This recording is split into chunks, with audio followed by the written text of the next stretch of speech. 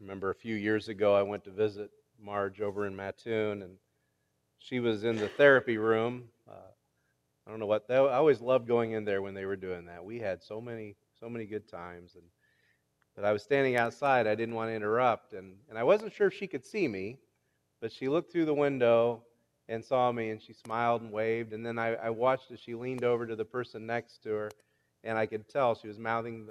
I could read her lips. She had said, "That's my preacher." And that just made me feel so good. It just made me feel wonderful to be acknowledged. I can't tell you how many years ago it was, but several years ago I was visiting with Marge, and she told me the scripture she wanted for her funeral. And she wanted me to share a scripture. She had it all picked out. She was good at that, wasn't she? Carol told about how she took her back and showed her the clothes that she wanted, and she had everything picked out. And those are tough conversations to have. But those are necessary conversations. There's so few people that take time to have those kind of conversations, but they're important. It's so vital to be prepared. It's so vital that we acknowledge the reality of death.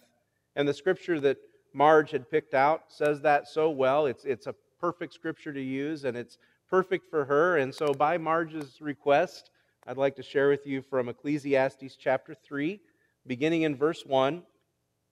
We read, "For everything there is a season, and a time for every matter under heaven, a time to be born, and a time to die, a time to plant, and a time to pluck up what is planted, a time to kill, and a time to heal, a time to break down, and a time to build, a time to weep, and a time to laugh, a time to mourn, and a time to dance, a time to cast away stones, a time to gather stones together, a time to embrace, and a time to refrain from embracing, a time to seek and a time to lose, a time to keep and a time to cast away, a time to tear and a time to sow, a time to keep silence and a time to speak, a time to love and a time to hate, a time for war and a time for peace." Isn't that a beautiful passage? It's a beautiful passage. It's very poetic, but it's also very much realistic. I love this passage because it doesn't hold on sentiment too much.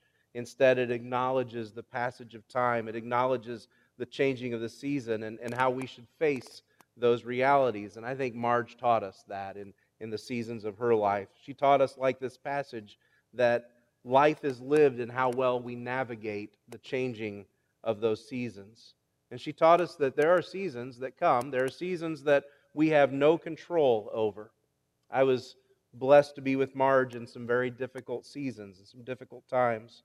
I was with her when she learned of the deaths of two of her sons. And I saw her sadness, but I also saw her strength. I saw her strength and the resolve in how well she handled that difficulty. And what I saw was very much a reflection of what we learn in this passage. And I can see why it meant so much to her and why she chose this. Verse 2 tells us there's a time to be born, but there's also a time to die. And this poem goes on to tell us there is a time to weep, there is a time to mourn. And we gain nothing by pretending that those moments aren't real. We gain nothing by pretending that they don't hurt. You don't make it to 99 years old without a measure of pain in your life and times of mourning. We have no control over those seasons. A little over 7 years ago, the morning of the fire here at Kansas Christian Church, I smelled like fire. I smelled like smoke. I went home and took a shower, and I had to take a drive. And the first place I went was to Tom and Marge's house. I stopped by to visit with them. I went by because I thought I needed to comfort them. I thought I would need to comfort them because this place had been such an important part of their lives, and they were such a part of this church. But instead, they comforted me, and they told me it would be fine. It's just a building, and I didn't know at that time. I didn't know it was before my time. I didn't know about the fire that they had been through their own house fire, and that had given them perspective. There are seasons that we have no control over, and so we submit to them and we allow those seasons to do their work in us. But I think Marge would remind us, along with this passage, that there are seasons that come that require us to be present. There are seasons that come that require us to make an investment. Just like the 4 seasons of the year, each season requires an investment. Each season requires us to be present. Verse 2 says there is a time to plant, and then there is a time to pluck up what is planted. Some seasons require our time. They require our attention and our effort. And part of maturing, part of becoming a responsible adult is recognizing those seasons and learning how to move gracefully through them. Verse 7 says there is a time to sow. Denny was telling me the other day that everything they wore as children was homemade. I mean, down to the underwear, everything they wore that Marge had made them, often printed out of feed sacks and flour sacks. And part of what made that generation so great was the way that they used what they had. Proverbs 31 kind of reminds me of Marge as well. Proverbs 31 verse 21 says, "She is not afraid of snow for her household, for all her household is clothed in scarlet." Isn't that, that says it very well. Marge took that love and that skill and not only applied it to her children, but to her grandchildren and to their lives as well. I've heard stories from the grandchildren of sleepovers and playing crazy eights and putting jigsaw puzzles together. Denise was sharing about flannel nightgowns and with your names or your initials embroidered on them. Gretchen was sharing about sitting with Tom and Marge in church every Sunday, and I love the way Gretchen put it. She taught me to say my prayers before bed. That requires that you be present. That requires an investment. Those seasons don't come by accident. They require an investment. They require us to be present, and Marge was present in those seasons of life. She is written in the front of her Bible and in the back of her Bible. She's collected poems and sayings, and one little poem that she had in the front of her Bible is called "A Gift." She said, the poem says, "I have so little to give, my dears, so little of silver and gold, but I can give you a gift, my dears, that can't be bought or sold. My friendship, if you find it sweet, my smile of greeting whenever we meet, my tears to comfort you in your pain, my smile to cheer you up again, my hand to hold in joy and sorrow, my love today and my love tomorrow." And she signed that, your mother, under that. There's another lesson here, and I think it's a lesson we also saw in Marge, and that is that there are other seasons that we have to call into being. There are seasons that we create. One of the seasons that isn't mentioned in Ecclesiastes 3, but I think Marge would add it. I mean, there's a time for this, there's a time for that. One thing it doesn't say, there's a time to eat. It never says that, but it ought to be in there. There's a time to eat. Every grandchild I heard from, every grandchild I talked to, talked about food. Denny was talking about fried potatoes for breakfast, and I heard it always came with homemade ketchup. Fried potatoes with homemade ketchup. Every single person mentioned Grandma's green beans. I heard about that several times, and I remember her green beans. And if I could add to the list, she taught me to like. I won't say love, but she taught me to like cooked turnips. I never wanted to touch cooked turnips at all, and finally she made them, and I really liked them. I won't say loved. I asked her how she did that, and she said you have to cook them a long time. But then Denny said you just have to put enough sugar in them. She put enough sugar in, you'd eat anything. I think that's true. And if it wasn't about eating food, it was about preparing food. I heard of times spent snapping green beans and shelling peas. And I remember times like that with my mother and my grandmother and my aunts. Those times were also spent laughing and telling stories and sharing together. Ecclesiastes chapter 3, verse 4 says there's a time to weep. Verse 5 says there's a time to mourn, but those verses also say there's a time to laugh and there's a time to dance.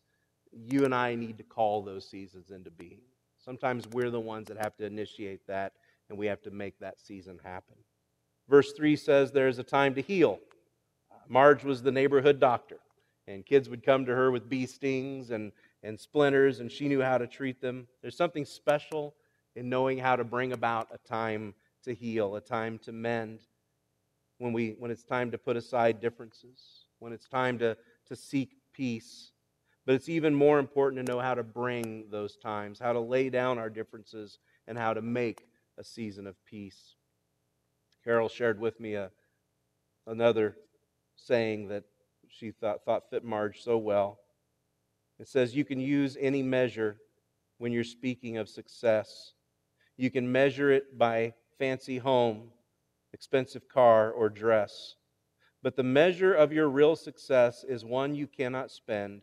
It's the way your kids describe you when they're talking to a friend. How do your kids tell your story for you? Those seasons don't come easy. And those seasons don't come without trust in God's presence and in God's timing. And it doesn't come without a recognition that Marge had, that no matter what the season, our greatest hope is never here. You know, the poem in Ecclesiastes 3 ends, and then the author gives us some final thoughts. In verses 9 and 10, he goes on and he says, "What gain has the worker from his toil? I have seen the business that God has given to the children of man to be busy with." God has given us these seasons, in other words, just to keep us busy. And life does that. Life will keep us busy. But then there's another perspective. There's a greater perspective he brings in. Verse 11, he says of God, He has made everything beautiful in its time. Also, He has put eternity into man's heart, yet so that he cannot find out what God has done from beginning to end. He has put eternity into man's heart. Our hope is not here. This world is not our home. Our hearts were made for eternity. And for the last several years, we would have to say, Marge has not been at home. She's not been here. She's been waiting. She's been waiting to be reunited with Tom and with Kenny and with Butch and with so many friends and family members who have gone on before, friends and family who shared their homes and their years and their meals and their faith. And God had put eternity in her heart. And now He has welcomed her home. Marge's faith was an important part of who she was. And today that faith has become sight. Today her hopes have been fulfilled. And more than teaching you how to cook green beans or even turnips or play crazy eights, she would want you to know her Savior.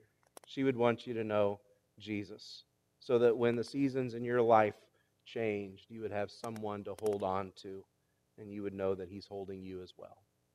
Let's pray. Father, we thank You that in our hurt and in our loss, we do not grieve alone. You mourn with those who mourn. Your Son identifies as a man of sorrows and one who is acquainted with suffering. And so we come to You seeking comfort for this family, for peace through Your presence, and for hope through Your Son, Jesus. Lord, You've left us with some wonderful memories of Marge and a great example of a woman who loved her Savior, her family, her church, her community. I pray that our own lives will display that same love, trust, and the character that we saw in her. And above all, we look to You as the giver and sustainer of life. We owe You all of our days, and from You we find all of our hope. Whether or not we're blessed with 99 years, let us live each season trusting in Your presence. It's in Jesus' name we pray. Amen.